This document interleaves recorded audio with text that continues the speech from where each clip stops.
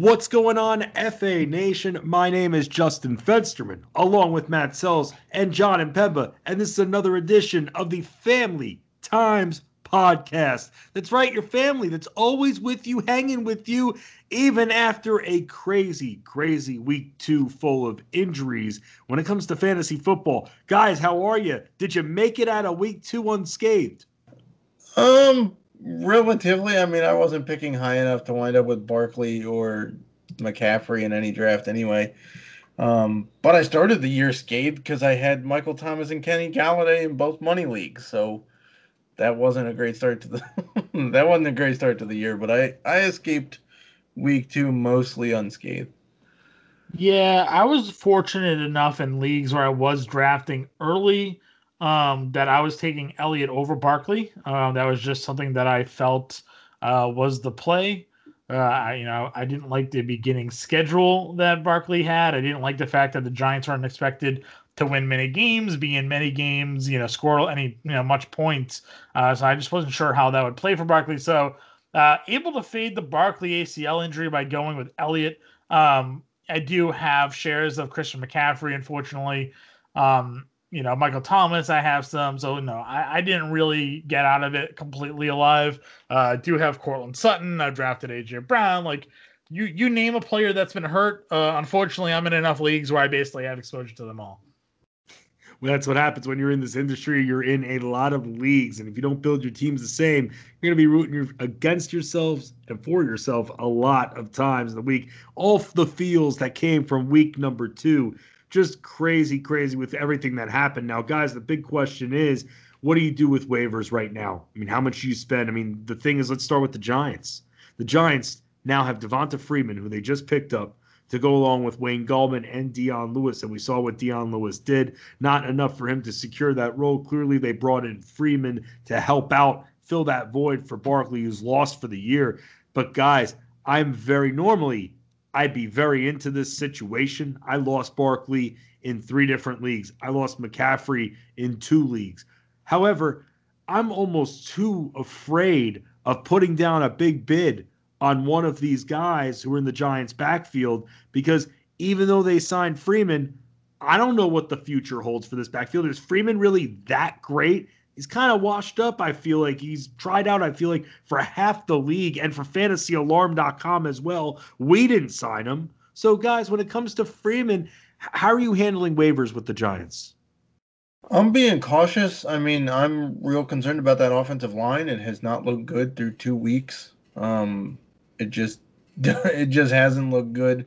Now there's concern about that turf in the Meadowlands too. The Niners had some pretty serious issues with it, as well as the Jets. The Jets had plenty of guys go down and get their feet caught in that turf. I mean, if Devonta Freeman was that good, he would have been on a roster during camp. I mean, somebody needs a running back at all times. So I think there's a reason why it took a major injury for him to be signed.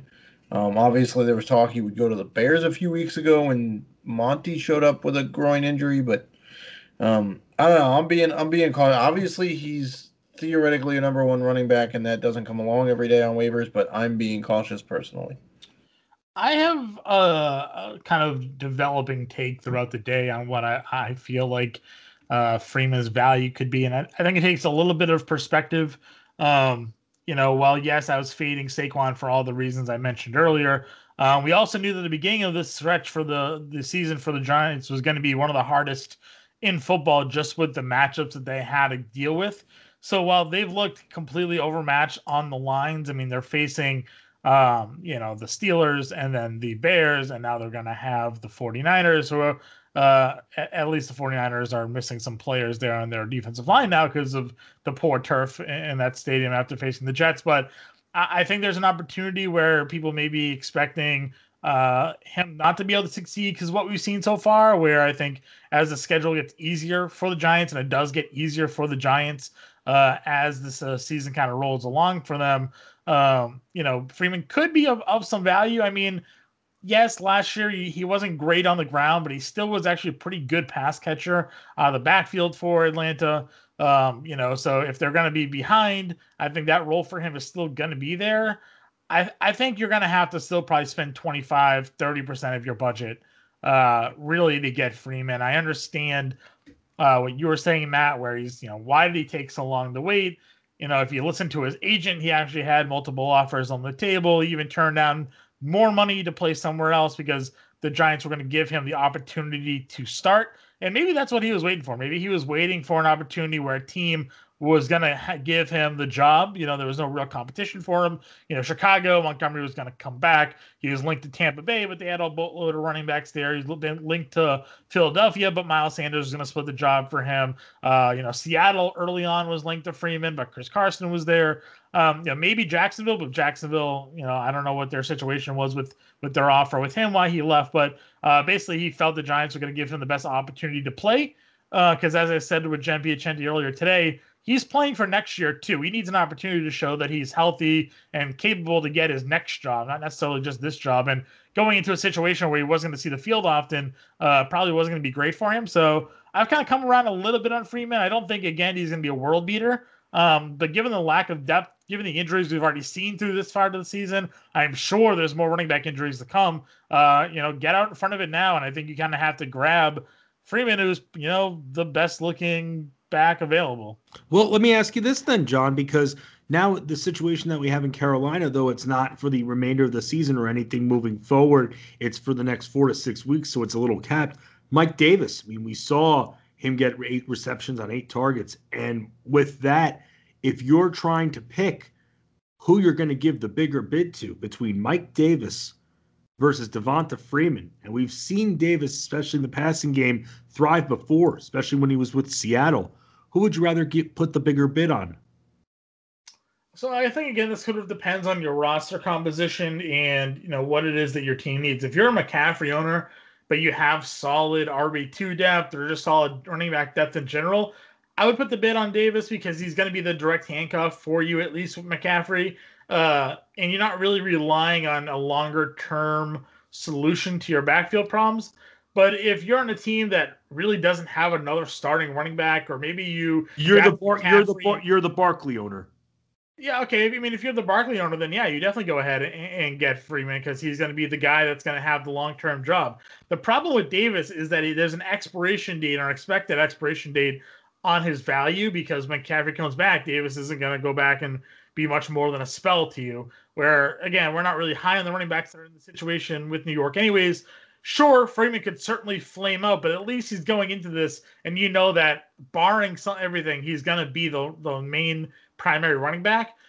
If you are on a McCaffrey team and maybe you drafted a Cam Akers as your RB2 or, some other guys like a Mark Ingram who aren't performing, and now you maybe find yourself in a situation where you need an actual RB2 upside play, then I would spend the money on Freeman as well. Like I wouldn't necessarily go for the handcuff. I would go for a guy that could potentially help my team now and then also be a help when McCaffrey comes back. So roster composition matters here. If you don't really need more than a backup till McCaffrey comes back, go Davis. If you need that season-long, that longer-term option, then you should be investing in Freeman, in my opinion. Yeah, what do you think? I'm right there with you. I think Davis probably costs less by far to get than Freeman does.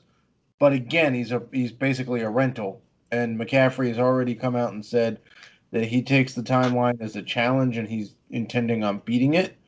Whether you want to see him do that as a McCaffrey owner, I don't know. High ankle sprains, if you rush him back, can linger, as we saw with Barkley last year. But yeah, I mean, if you're in a PPR league and you're just looking for a rental, then it's Mike Davis for me. If you're, Freeman can catch some stuff out of the backfield too. So, yeah, the cheaper option is Davis. The longer term option is clearly Freeman. Guys, talking about some running backs that we could pick up. Someone that I've been watching fantasy Twitter and someone who's become very, very popular and kind of rightfully so, Jerick McKinnon. And now you have injuries to Raheem Mostert and Tevin Coleman. And you've still got Jimmy Garoppolo, who is now hurt. You've got the receivers who are hurt. You've got George Kittle, who is also hurt. So I want to ask you guys this.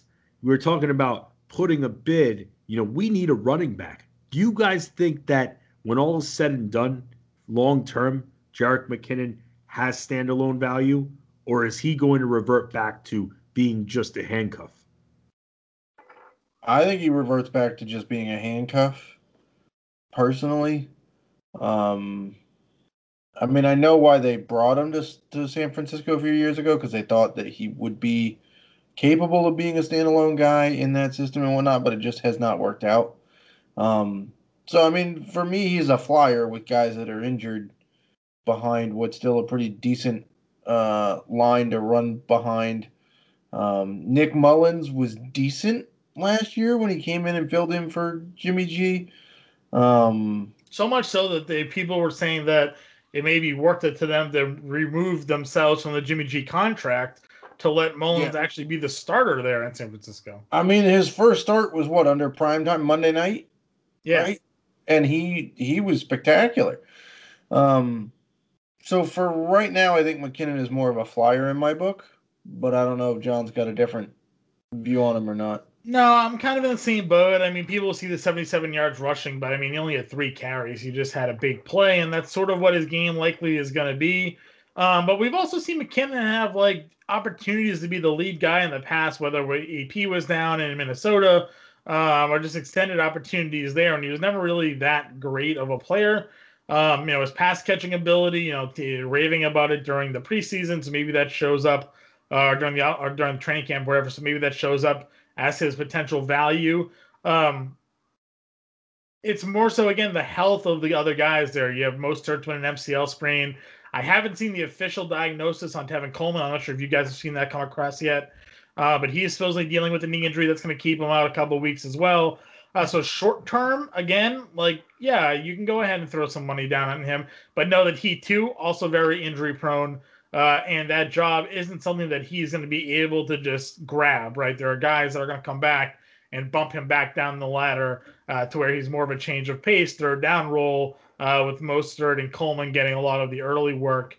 And even now they still have guys like Jeff Wilson, who is a very good red zone back and also capable of catching the football, as we've seen as of last year. So the 49ers are definitely a tough team to predict outside of, I guess, Mostert early on. So, yeah, I mean, you want to go ahead and grab McKinnon for a week or two, that's fine. I wouldn't blow my budget on him, though. Guys, I mean, at this time, I know that we are very desperate, especially if we lost someone like that has the caliber of Saquon Barkley. But at the same time, we have to be careful with how much we are spending early as well. We still have a long way to go. People think that they need to find someone on the waiver wire that's going to make up that production, and it's not going to happen. We could believe that Devonta Freeman's going to help a bit. It's going to help with the damage control, but that's where I feel like, guys, you could tell me if I'm wrong, casual fantasy players need to remember that you have a long season ahead of you, whether you're healthy, whether you've got injuries, and you can't just make up for Saquon Barkley in a week without trading. And if you do it little by little, you have a few stop gaps that make up. About John, you and I talked about this on Alarm After Hours on SiriusXM. 65 to 75% of the production lost from Saquon's injury, then that's very good. And then you'll eventually, if you're that diligent and you keep your roster balanced without freaking out and overhauling just to get that one running back, then you know what? Maybe you're able to compete and you hit on someone on the waiver wire, and before you know it, the production's made up over time instead of right away. I feel like people miss that and don't see the bigger picture. Yeah, again, that's sort of part of not overreacting too, right? Like, don't go ahead and blow up your roster because you lose one guy.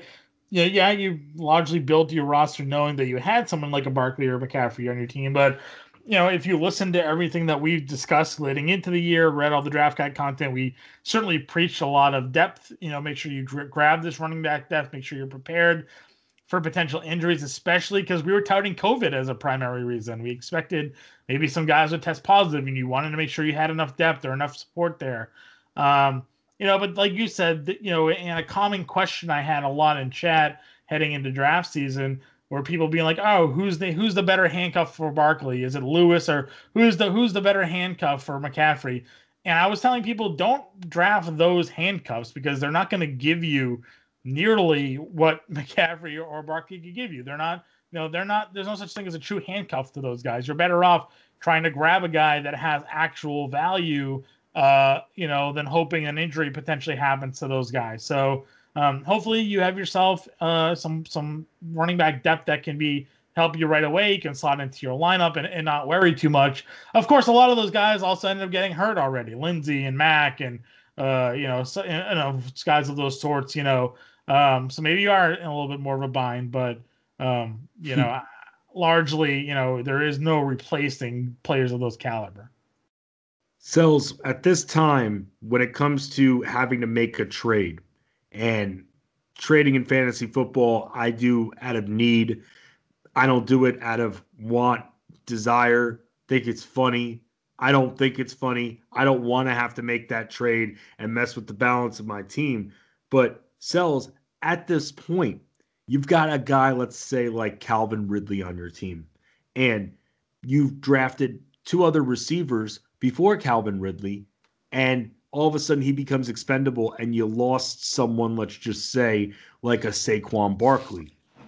At that time, do you look to trade someone like Calvin Ridley, who's the number one receiver in fantasy football, and how exactly would you value him?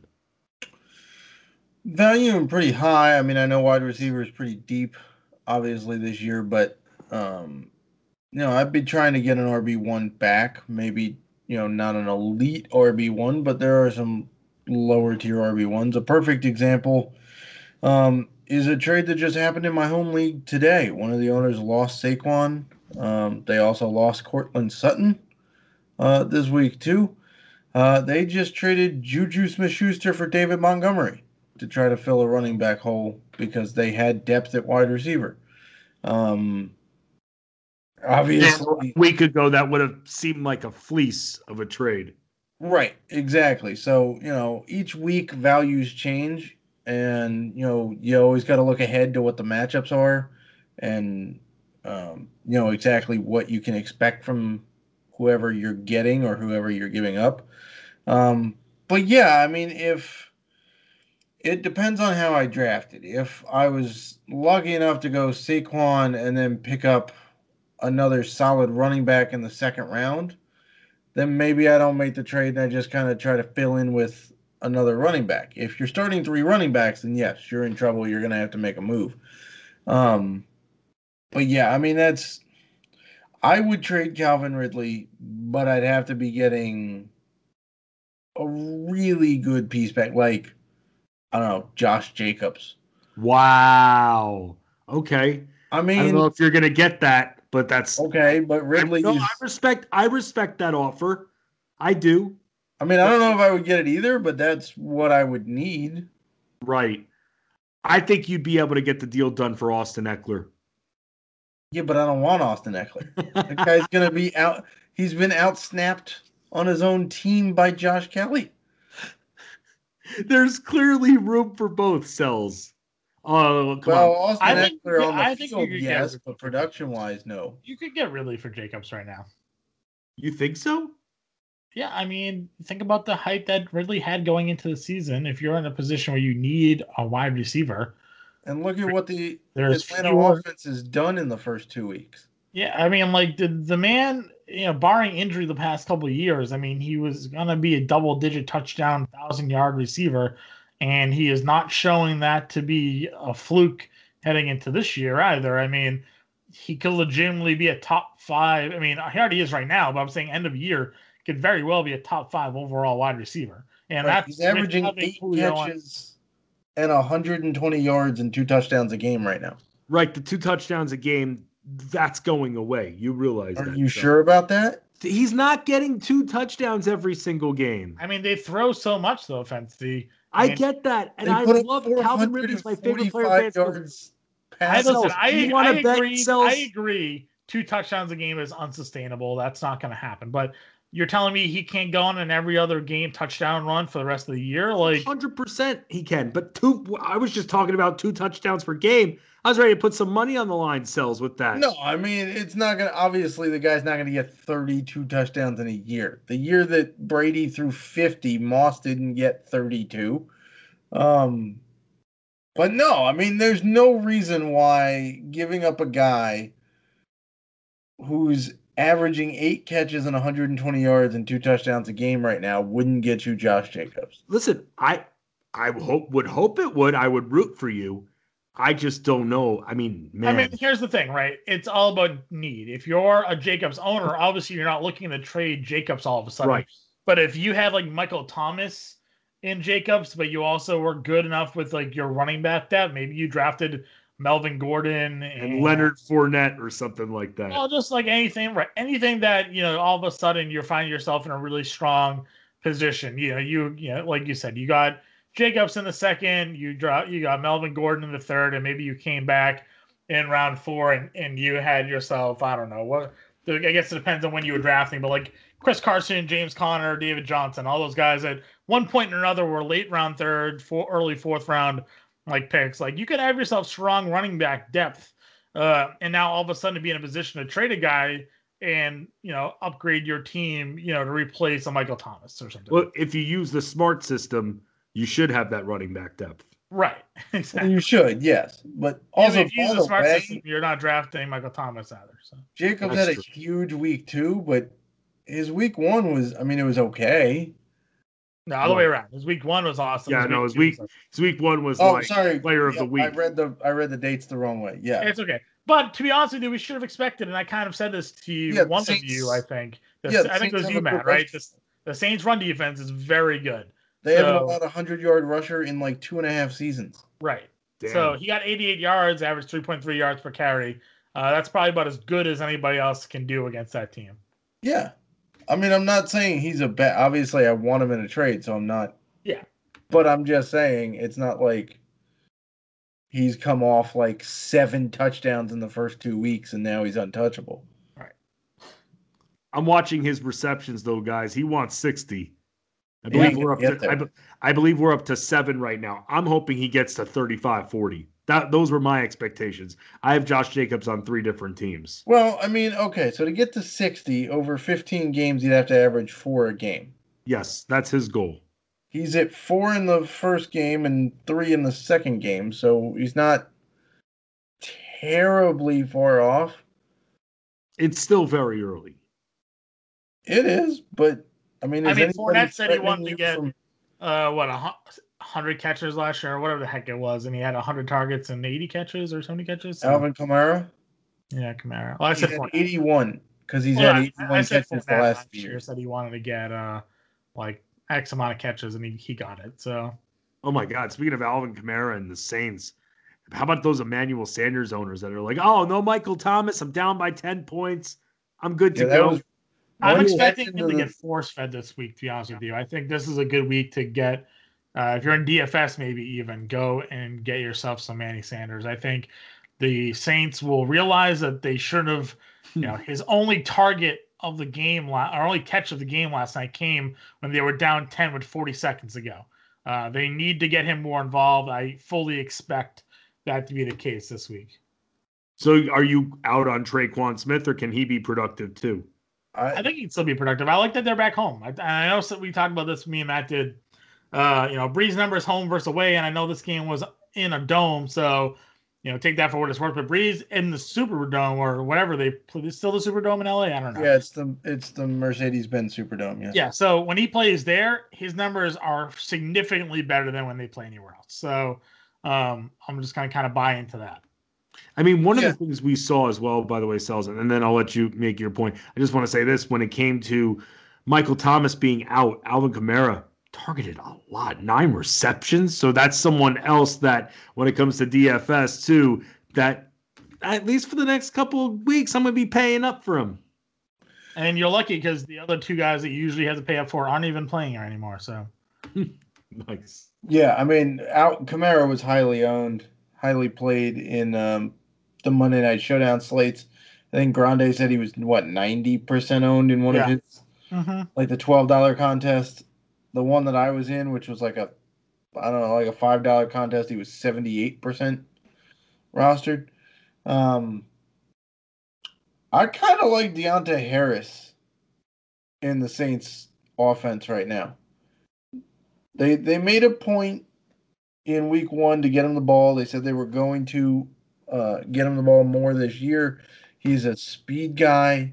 Speed kills in the NFL. We've seen it with, countless teams. And they continued to make it a habit in Monday Night Football too. So I kind of like Deontay Harris as a guy you could just go get as a flyer for the Saints. Yeah, he could be a guy, but if we're talking DFS, I don't know if I would fully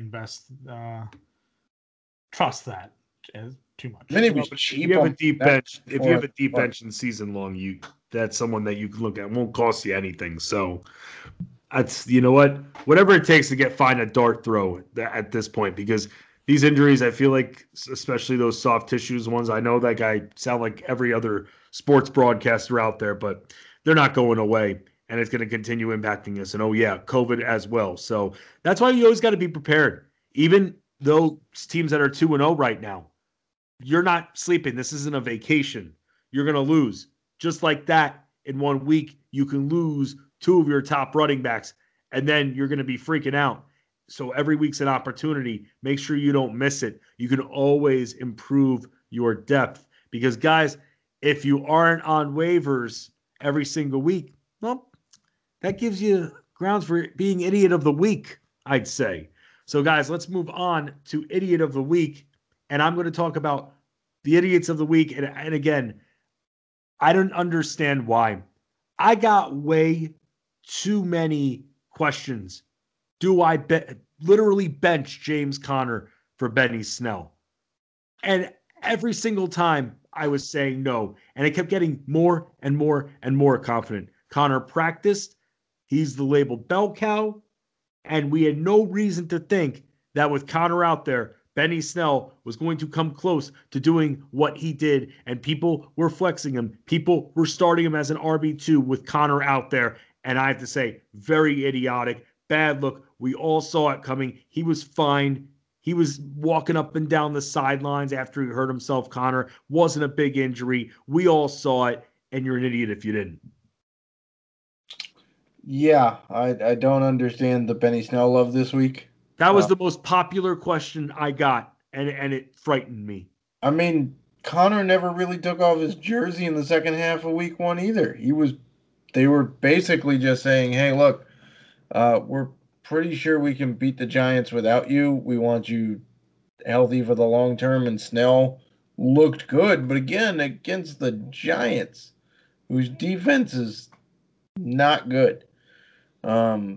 So yeah, I didn't get that one either. We were getting those questions left and right on Sunday morning as well in various forms of chat for FA. So that was confusing for me. I get those questions, and I feel like we're not doing a good enough job, because that's definitely overthinking it. It's definitely looking at last week's. It's looking at the shiny toy from a week ago. And that's the problem. It's a new week, and James Conner is out there. And if James Conner is out there, James Conner is going to be productive. And it's not going to be Benny Snell. And the problem is, and I don't fully blame, part of the idiot credit goes to Ian Rappaport, because Ian Rappaport slides in a report, because you can't spell Rappaport apparently without report. Ian Rappaport slips in a report that apparently there was going to be some major 50-50 or close to a 50-50 timeshare. And that clearly was not the case. And luckily, I don't know how I missed it, but even if I did see that, that wouldn't have stopped me from telling people, no, you start Conner. Well, that's also because it's Ian Rappaport, and you never trust anything Ian Rappaport says. Right. Although Schefter got one wrong with Mike Williams, so I will say that. Yeah, Shefty also he is human. Flagrantly self-promoted a COVID case that happened to be the VP of officiating for the NFL, just so people would tune into his dang show on Sunday. Is he losing his touch? Is he getting comfy? He's pulling a Rappaport too. Uh-oh. Come on. We got to stay motivated. We got to stay hungry. Guys, give me some idiots of the week. Feed me. I got Anthony Lynn. I knew you were going there. I just don't understand the thought process that you go through. And this was my tweet earlier today. James Ronde made a retweet on the quote. I commented on it and basically was like, to Anthony Lynn, his opinion is the quarterback that he started in week 1 that should have probably lost to the Bengals. At the very least, that game should have gone into overtime if not for the injury to the Bengals kicker there on that final kick.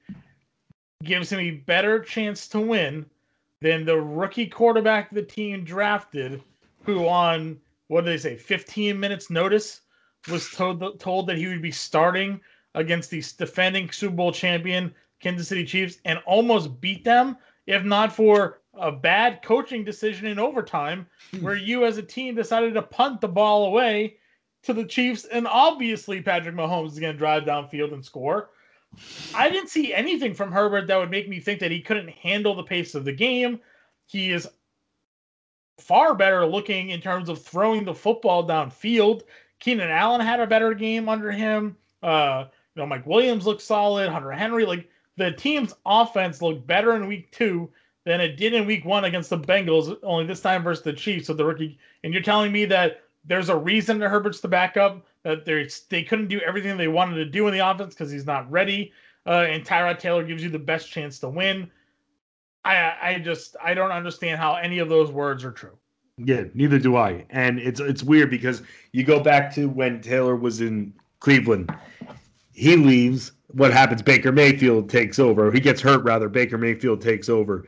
Now in this situation, I mean, he gets hurt. Justin Herbert takes over. Looked pretty good. I was impressed with what I saw. I don't understand why. I disagree as well with the coaching staff that Taylor gives him the better chance. He's just the veteran. That's all it is. Let Justin Herbert learn his reps. Let him fall. Let him get back up. That's what he should be doing. So, John, I'm with you 100%. They're idiotic. Selzy. Yeah. I knew John was going there. I mean, I wholeheartedly agree with everything John just said. I watched that game from start to finish. The throw that Herbert made, taking a shot right in the face to Mike Williams, where he threw it over the defender in front of Mike Williams and just under the defender behind Mike Williams, basically the only place it could go was to Mike Williams' hand, was ridiculously good.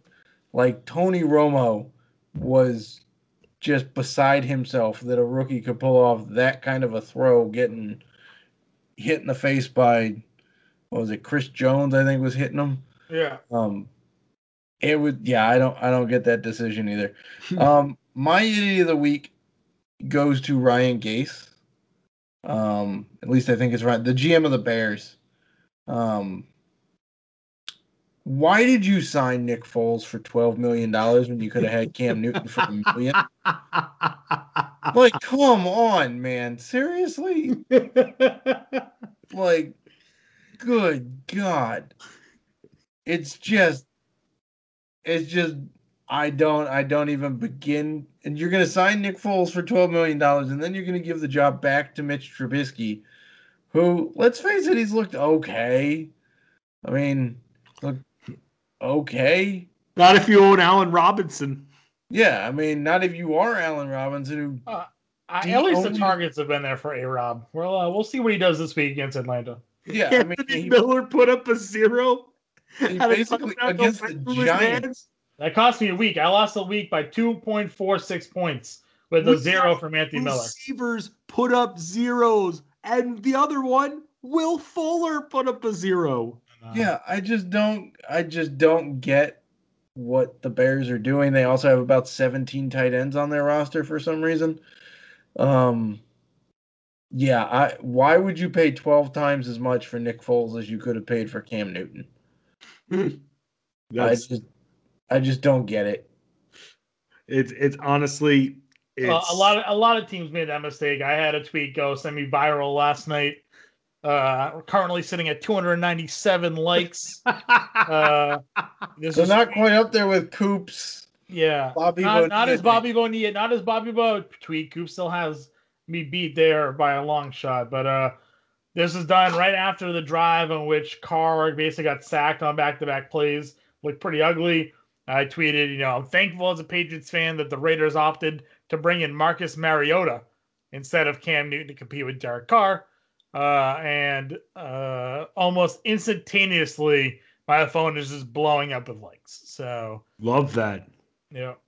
Never know. The internet's a weird place. You never know what is going to hit the Twitter sphere, and people just go all about it. So there was some tweet I saw like 3 weeks ago about some chick in Sweden or somewhere in Europe tweeted, how many people take off their mask when they get to their car at the end of the day like a disappointed surgeon in Grey's Anatomy?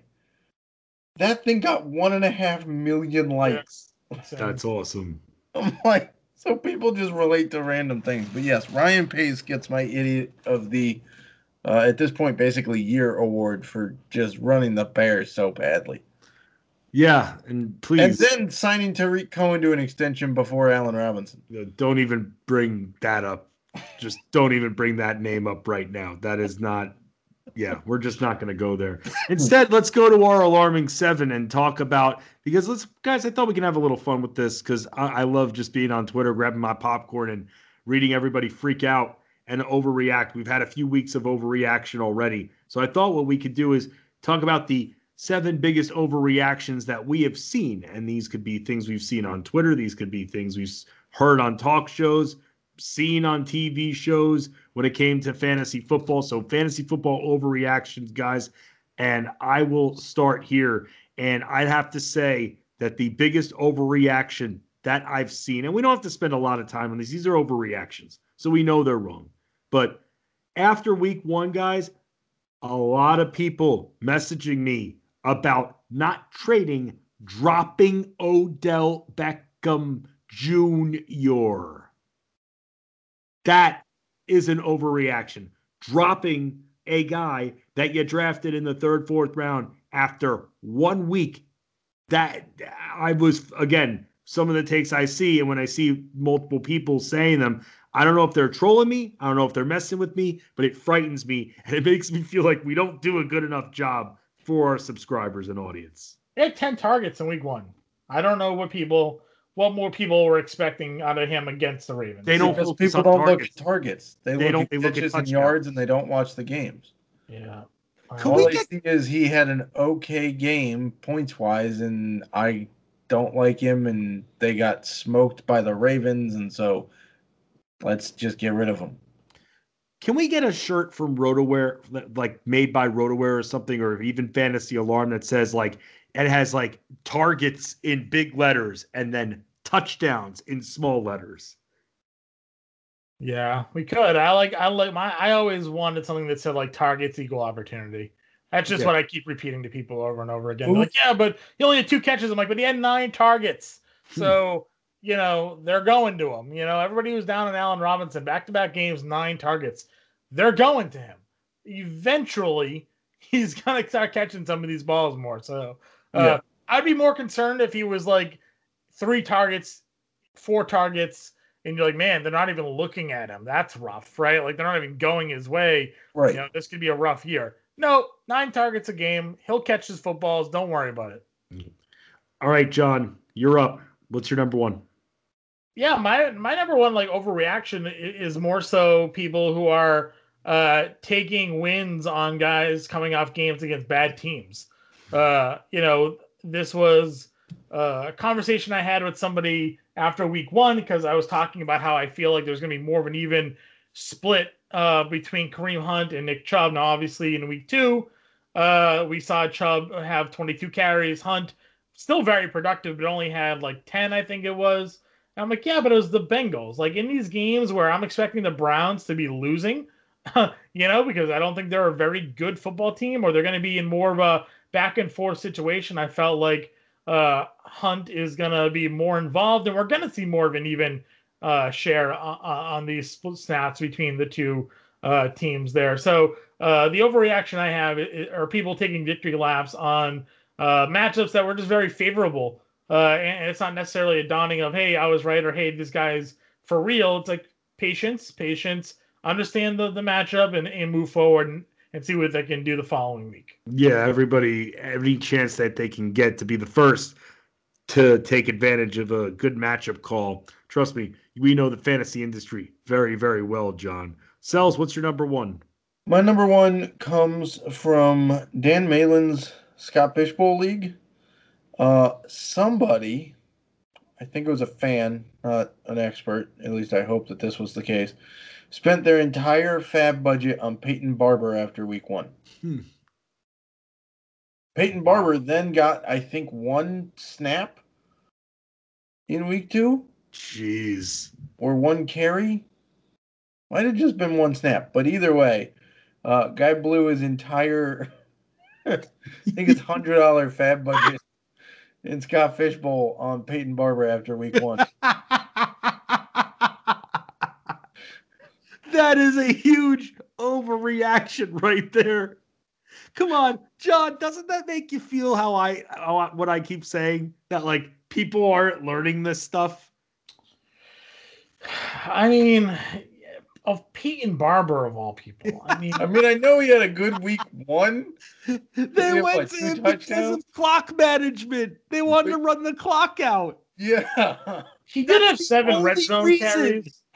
So, I mean, like... Okay, but then he got yes, people should have considered putting fab money on Peyton Barber, but he's not... Oh, man, that's right. He probably thought, oh, my God, I don't even want to say. We see people not check their work and check what they're doing. Wonder if it was a fat finger or an accident. Yeah, he literally got 1 snap in the game against the Cardinals. That's terrible. I don't think, wow. Oh, my God. Please learn from us. Please learn. That's why we have chats. That's why your family's always here for you. And then I see tweets like this. And, guys, I actually put out on Twitter at Fensty Sports, by the way, shameless plug. I put out on Twitter on Sunday, who you thinking of dropping right now? And I got about 96 responses back. And among those responses, for my number 2, someone wants to drop Deshaun Watson, or I'm sorry, doesn't want to drop him, but he wants to like undersell him big time now. And he says he's the 17th ranked fantasy quarterback through 2 weeks. He's looked average without Hopkins. And if he started Gardner Minshew over him, he'd be 2-0 instead of 1-1. And he almost cost him his week 1. I mean, if there's a position that you could sort of make those type of moves, it'd be quarterback. I'm not dropping Deshaun Watson. I mean, you could. I mean, Fuller's hurt. He doesn't have a lot of weapons.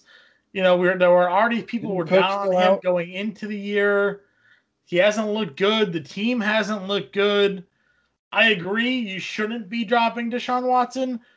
If he did after 2 weeks, though, you can't keep starting a guy that's not going to win you weeks. Yeah, but in a PPR, he had almost 23 points. What's wrong with that in week 1? Did you just quote me a quarterback stat in PPR leagues? Yeah, I did. PPR doesn't change the quarterback score. Quarterback stats. That's my biggest pet peeve. I know, I get that, but I'm just saying. That's my biggest pet peeve. Okay, but that was the week we expected him to have a big game against the Chiefs defense that's been... I mean, I contend the Chiefs defense has actually been better against the pass than it gets credit for, but it was expected to be a high-scoring game. Listen, I agree with you. I don't think he should be dropped, but I don't know if you could confidently start him every week. Yeah, I mean... By the way, I did shameless plug in my bold predictions article for the NFL Draft Guide. I did actually say that the fantasy bust would be Deshaun Watson. I mean, listen, he's in Pittsburgh this week. Yeah. That's not a good spot for him, especially... Right, like the schedule is not good. But then after that, he has Minnesota and Jacksonville. What's wrong with that? Yeah, I mean, Minnesota has not been good. Jacksonville defensively has not been good. I mean, okay, but the question is he going to have weapons to throw? Can you confidently tell me that Will Fuller is going to be on the field? No, Can you never. confidently tell me that Brandon Cooks is going to be on the field? No, never. Okay, so then who is he throwing to? Randall Cobb, damn it. Okay. Not week 1, he didn't. Week 2, No, he he didn't finally throw to got him Randall back on the Cobb field. week. But I think Yeah. that had to do with more because Will Fuller was out. So Right. We'll see. We will see. like I said, listen, not terrible. It is an but overreaction. I wouldn't drop him, but I'm with John. You can't confidently start Deshaun Watson at this point. At least for this week, I'm taking Minshew against Miami than Watson over Pittsburgh. Right. I just dropping. Nah, that's that. I'm not into that after 2 weeks. But Selz, or rather, John, what is your number 2? Yeah, my number 2, and I'm actually going to just do this on the fly because it sort of encompasses a thing that I've seen, and that started people who are trying to take advantage of owners and trade situations. You may have lost somebody, and I won't mention the individual, but I'm sure if you looked at the trade, you'd see the tweet on Twitter. But somebody said he offered the DeAndre Hopkins owner, who had Christian McCaffrey, Singletary, and Mecole Hardman. And he's like, that's not a bad trade, right? Do I deserve to be scolded? Yeah, man. Yeah. Mecole Hardman is useless, and Devin Singletary is in a timeshare, and you're asking for DeAndre Hopkins back. I mean, don't send shitty trade offers. Like, I know this isn't an overreaction, but don't be that guy. If you're gonna make a deal, try to make it a fair one. Try to be, a competent one. Don't make it makes you look bad. It does. I'm sure your other owners aren't happy seeing a trade like that either get accepted by maybe an owner that doesn't understand the game as well. Maybe you think you're able to take advantage of this individual. But people who are like, oh, it was my feeler offer, it was my starter offer. No, man, it was a lowball offer, and you wanted to try to get away with it. Just send a fair trade. Yeah, definitely. Don't the negotiation has to start somewhere. No, don't waste our time. Okay, we've got enough stuff going on. Place. Jesus. My number 2 is spending 60% of your fab budget on Benny Snell. That was stupid. What if it was Nyheim Hines? Would you do? Yeah, I was going to say that was my overreaction. Next. Hold on, that's my number 4. Okay, go for it. I'll think of someone else.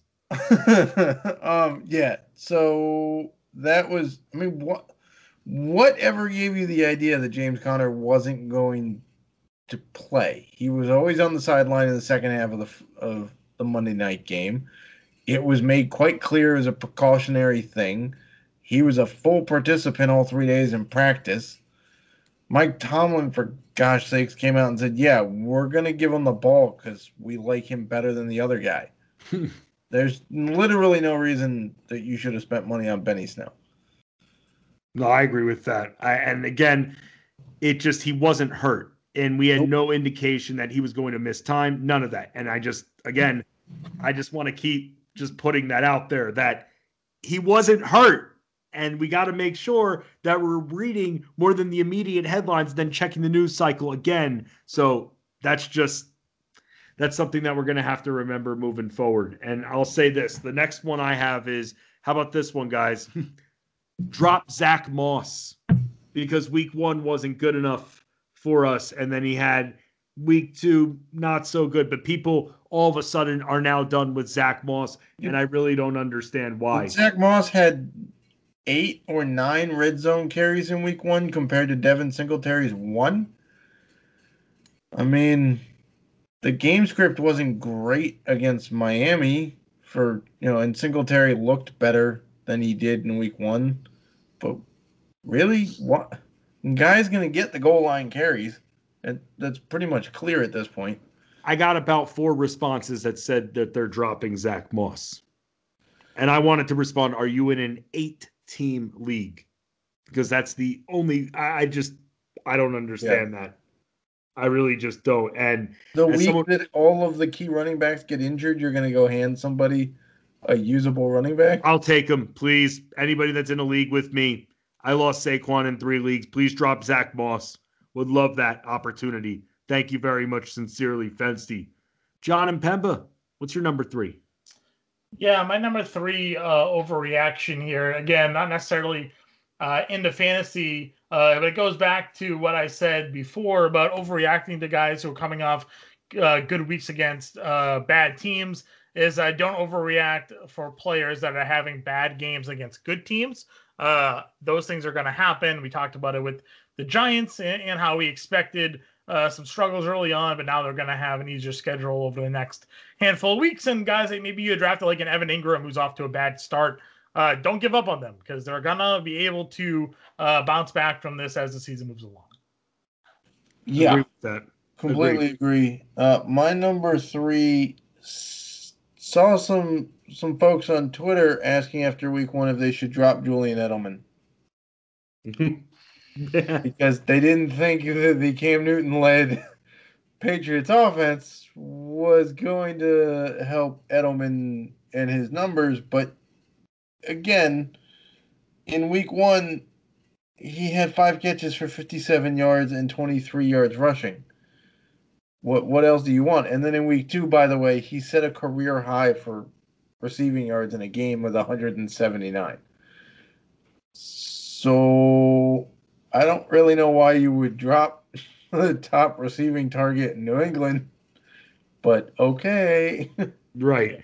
And that's the thing. And he got the targets. I mean, is he going to get as many as he got every single week? What do you think, John? You're a Patriots insider. He's gotten 18 so far. He got 7 in week 1 and 11. He's definitely going to still be the number 1 target on the team, but I think it says a lot, that a week after N'Keal Harry got a lot of crap for his fumble against Miami, that Cam Newton targeted him 12 times against Seattle. I think Newton, and I was big on this for N'Keal Harry because Newton is a good downfield passer. And while we haven't seen Harry actually have downfield yet, the fact that Newton is kind of taking him under his wing, giving him more guidance than Tom Brady certainly ever gave N'Keal Harry, that this could be a really big season for him. So I still think that Julian Edelman is going to definitely lead the team in targets on the year. I was very happy to see Harry get picked back up after that week 1 fumble and Cam just go to him time and time again against Seattle. And they both got 2 red zone pass attempts, though. Harry caught both of his and Edelman didn't. Right. Well, the one that Edelman missed should have won the game, so that kind of hurt. Yeah. Yep. And I'm going to give you a little sneak peek into little rankings action here because when I was talking to Adam Ronis, and don't be surprised if you see Mr. Newton as a top 7 quarterback for week 3. So don't be surprised. I understand that, Selz. I just, again, you think, when's that game coming? And, he's healthy and he looks great. And John, you were right with what you said. Say that again. You said, John, you were right with what you said that your bottom of the barrel starting quarterback was Cam Newton. Yep. I thought you were being a homer. I rolled my eyes at you. And so far, John, you were right and I was wrong. And I can admit that to you. Yeah, I agree. I appreciate that. So let's go down to my number 4 now. And this is someone that people really just want. And this is something actually, you know what? We'll go with this one. There were too many when asking starts or sits. Well, if Michael Thomas plays. This. And I don't know what it was. Maybe the news cycle wasn't fast enough. The whole week of Michael Thomas not ruling himself out for the week. And that was all crap. And anyone who bought into that, that's an overreaction right there. High ankle sprain. You're seeing it with some of the other players who have suffered high ankle sprains. And now you're seeing it with him. You're thinking that he's going to beat that in 5 days. You're absolutely out of your mind crazy. And for those that thought that there was a chance that he would start, number 1, it's a Monday night game. That you're putting yourself at major risk of getting a 0 if you wait that long, if you push it that far to the line. Number 2, it's a high ankle sprain. And we started to see reports, worse than expected. But people still held out hope. And I know that we want Michael Thomas in our lineups. But if you thought that there was a chance he was playing, you need to follow the news cycle more. You just have to. Yeah, they were sort of trusting maybe his own comments or even the team said, he's not officially ruled out. Maybe the ankle isn't as bad as it was. And there was, like you said, holding out hope a little bit that maybe he'd be able to get on the field. But if he was on the field, he would have been just a decoy, I think. Like you saw with Julio Jones playing through his hammy injury, which is infuriating to me because I can't not play Julio Jones. I have him on a couple of teams. He's going to gut out this hamstring injury, which means he's going to be basically a useless player that I have to start every week because he's Julio Jones. I can't not play him and then have that be the week his hamstring actually feels okay and he goes off. So I'm in a really tough bind there on some of the teams where I have Julio. But he's, you listen to the players, you listen to the teams, then until they're officially ruled out, they're always kind of leaving the door open, Right.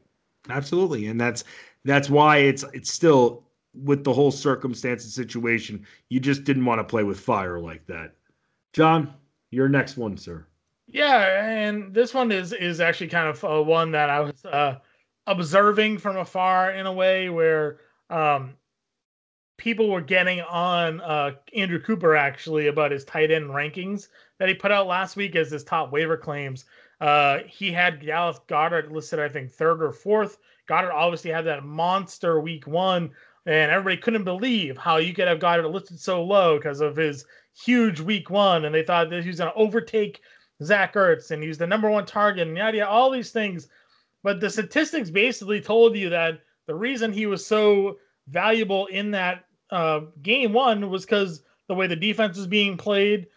Other guys were available, but they were missing catches. Like, the opportunity was just a perfect storm for Goddard to all of a sudden have that big game. So people overreacting, but not understanding sort of the nuances of what creates certain scenarios, to me, is something that needs to sort of at least be taken into consideration by those moving forward. This is why victory laps are also, this is why people complain about them. It's because it's a long season. And last week it was 1 week and that was it. And it's great to get off to a great start, but we need that consistency. That's very, very vital. Selz, you're number 4. So I hinted at it earlier. People just assumed that Nyheim Hines was just going to take off after week 1 because he came in a flash and Jonathan Taylor wasn't really ready yet in week 1 because, he's a rookie and not really had any game experience and whatnot. So, yeah, of course, Hines comes in. He knows the playbook. Rivers is going to dump him off. And then he gets 1 target in week 2. And it's clearly Taylor's team at this point going forward. I mean, it just is. Taylor got, 6 targets? 5 or 6 targets? So, yeah, Hines is relegated back to in a game script. I guess you could maybe play him in a flex spot, but it's probably going to take I feel like that was sort of the scenario for last week. I think we saw 2 extremes. I don't think Nyheim Hines is week 1, but I also don't think Nyheim Hines is what we saw in week 2. I think there's going to be, he should be more involved overall in the offense. And this isn't because I was one that overinvested in Hines after week 1. I needed the running back depth. He was one of the few guys that was available. Pulled the trigger on it. It's okay. I don't make a lot of moves generally. As it is, I liked my team. But it's hard to just kind of look at week 1, 8 targets, and then week 2 and say not even a rush attempt and 1 target. It's like, well, what is the real thing? And I think it's somewhere in the middle. I would expect him probably to get 3 to 5 catches a week going forward. I think that's the role that he's going to play. I would expect him to get a handful of carries at times. I don't think he's going to be a 2 touchdown guy, but they Rank Right talked a lot about him having a role in this offense heading into the year, and people sort of scoffed at it, thinking, well, they have Mac, they have Taylor, why would they all of a sudden include him? But I mean, this is a guy that a couple of years ago had 80 targets. He had 58 last year. I feel like there's still definitely a spot for him. But you're right. I mean, it's not encouraging seeing Jordan Wilkins get carries. No, I mean, Wilkins is fine. I mean, again, he's an early down change of pace guy, but he's not a guy that's going to take away Hines' role in this offense, in my opinion. So I still feel like we're going to see 70 to 80 targets go Hines' way this year. He maybe finishes with 40 to 50 catches for 400 or 500 yards. That would be my early prediction for him. We make a lot of predictions on the Family Times podcast. Let's continue going over our alarming 7, which are overreactions over the first few weeks of the fantasy football season. My next one, I think, is a bit of an overreaction. And this player might as well be public enemy number 1, or at least top 5 in that regard, because he's had chances to be more productive and he's dropped 3 passes in 2 weeks, and that's T.Y. Hilton. And this was a response I got a lot, where people are fed up, people are done with him. And the problem is, you really can't be done with T.Y. Hilton. Rivers is going to have enough time to throw, and also they just lost Paris Campbell as well. So there are going to be more targets to go around. I know that there are other minor weapons as well in Indy, but at the same, we just talked about Hines as well. But you can't give up on T.Y. Hilton just yet. And if you want to bench him for a week, I don't know, you could try that. To me, if I'm in a 3 wide receiver start league, he still has flex appeal to me, and it's not good. And if it's a few more times have happened, he's going to be buried on my bench until he proves otherwise. But dropping him, I think, is a little premature at this time, guys. Yeah, I think dropping anybody after 2 weeks like that is a little bit early. I mean, right, as much as he pisses you off. I mean, I think, again, he's dropping passes, not ideal. But they did just lose Campbell, so the role is even more solidified for him. Campbell was supposed to be the breakout potential guy to take over for Hilton this year. Week 1 certainly looked that way, but now he's not there, and it's a rookie Michael Pittman or Pascal, who was on the practice squad actually to begin the year. And what are they really going to go to? Is it really going to be Mo Alley Cox every week? I don't think so. I think it's going to be Ty. And my boy Jack Doyle comes back healthy, takes that production away from Mo Alley. So we'll see. Impemba, you're number 5. Yeah, for me, it was it's the overreaction to some of the rookies we have here. Clyde Edwards-Helaire, monster week 1, comes back week 2, not so great. J.K. Dobbins, huge week 1, comes back week 2, not so great. Swift, even with his drop touchdown pass on the end zone, week 1, week 2, not really that great. So people overreacting and thinking all of a sudden the rookies are here to stay. They're rookies. Just cool your jets a little bit. There's talent there for sure, but it's going to take a little time for it to be more consistent. Matt Selz, where are you going next?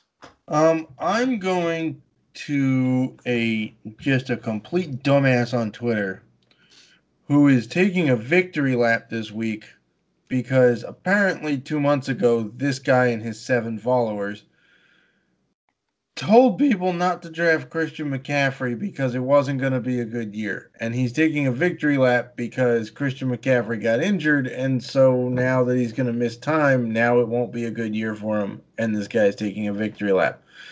I'm sorry. Did you see what he did before he got injured? He was Christian McCaffrey. And if you're taking a victory lap about a guy getting injured, you're just an asshat.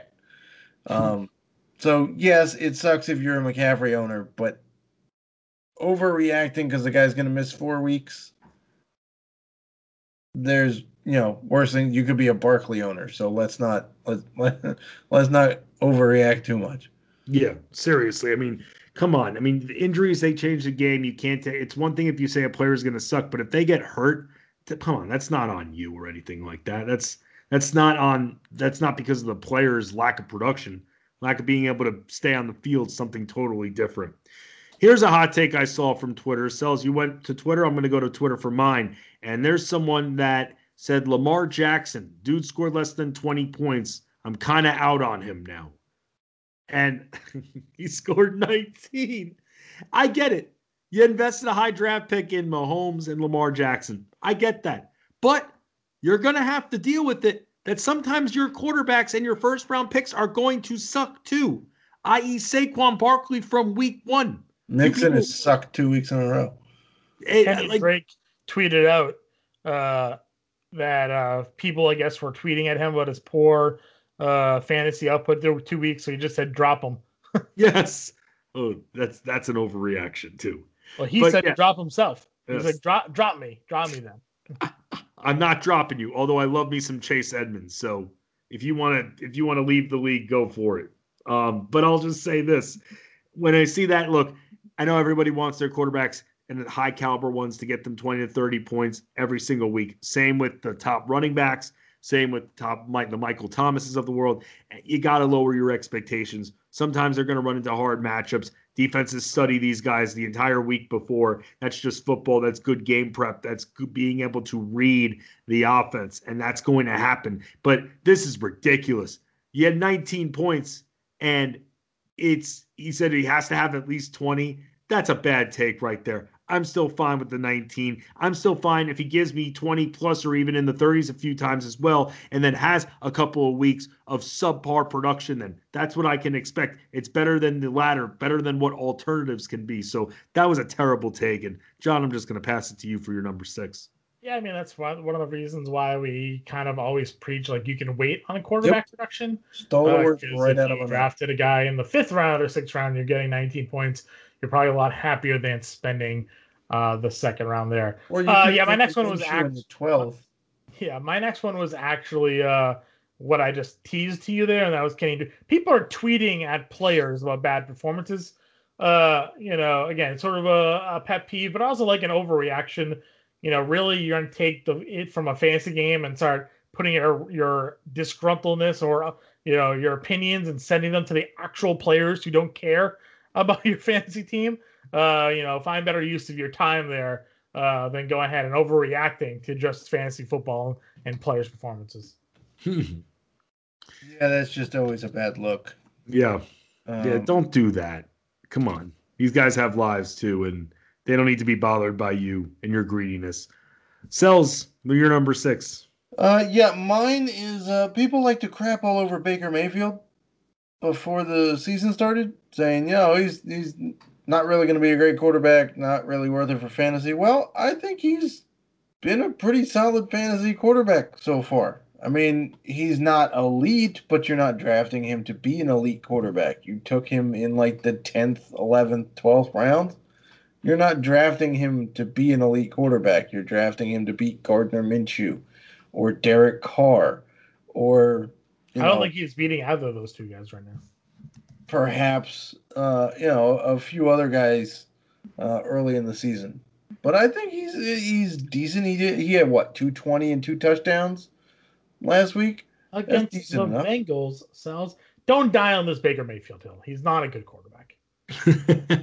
Okay, but he's worth it in fantasy at the end of drafts. And he should be your QB2, and you should not have been starting him. Agree with you, John.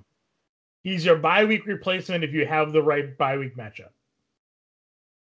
I don't know. I think hey, if you're going to give all that love to Odell Beckham, where's the ball coming? I'm giving the love to Odell Beckham because he's getting the targets. I can get good production from an individual receiver while the quarterback sucks. So that's fine by me. Just saying, everybody loves Kareem Hunt. Everybody loves the tight ends. Everybody loves Odell Beckham. Nobody loved the tight ends. Nobody. Well, at least we didn't.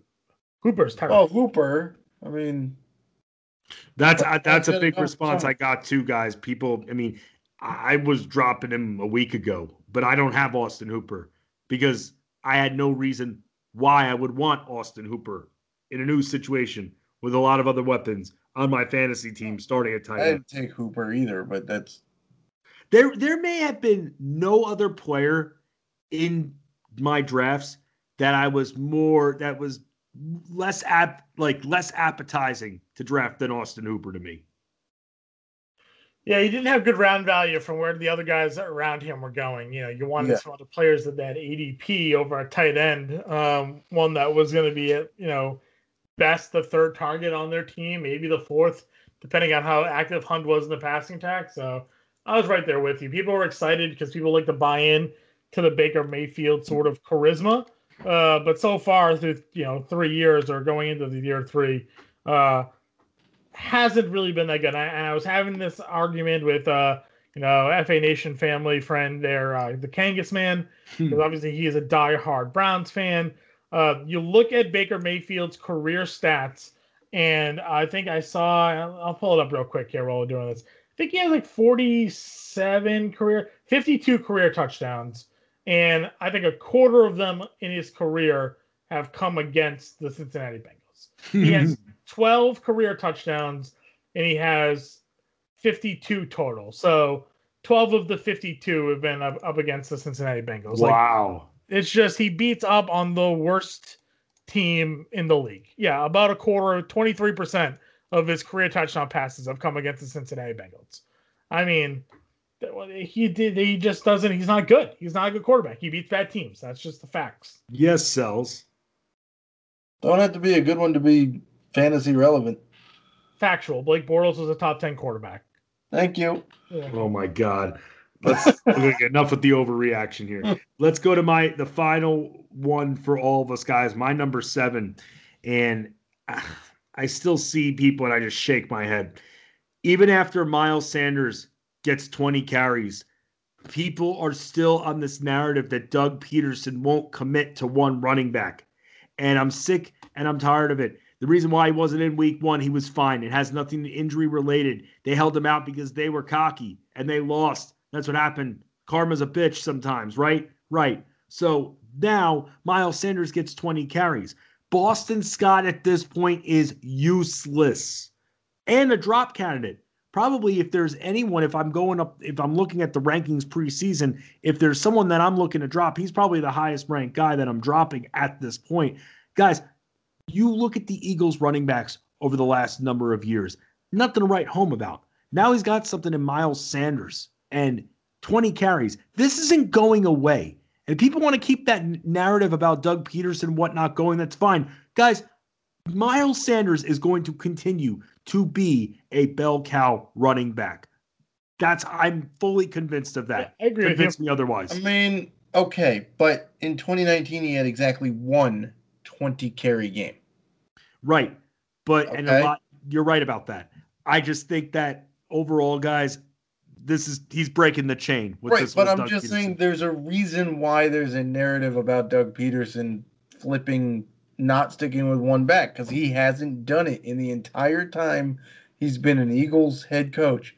He hasn't done it. It's largely been a talent issue, in my opinion, though, Selz, than it is when, he's not sitting back there with, Shady McCoy in his prime and he's splitting carries with them. Like, Miles Sanders is a legitimate number 1 running back, and he hasn't really had that in his tenure with the Eagles. This is his second year, Selz, and Jordan Howard looked good to start the season, so they went with him.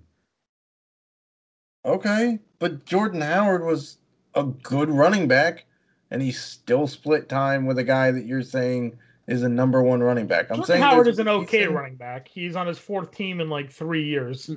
And we've seen how well he's played this year. Great, thankfully saving owners and all of FA Nation with his 2 touchdowns in 2 weeks. But I think he has more carries than yards this season.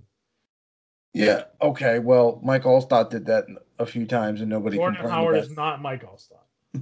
And to anyone that's about to ask because they're going down narrative street, yes, you're starting Miles Sanders. Yes, don't worry about it. Mm-hmm. John, what's your final? Yeah, my final one was overreacting to and tip of the cap to Howard Bender because he nailed it. Sammy Watkins. After week 1, huge game. Week 2, didn't show up on stat sheet. Don't overreact, guys. We know who they are. How about those waiver pickups from week 1, guys? Not everybody is Devonta Parker. Devonta Parker, another guy banged up right now. Selz, you got the caboose, my friend. I'm going with some crazy ideas that I heard this week for trades. Few people wanted to trade for Michael Thomas so that they could stash him and then have him on the bench for their playoff run. The problem is you have to make up that spot in your lineup for 6 weeks. Right.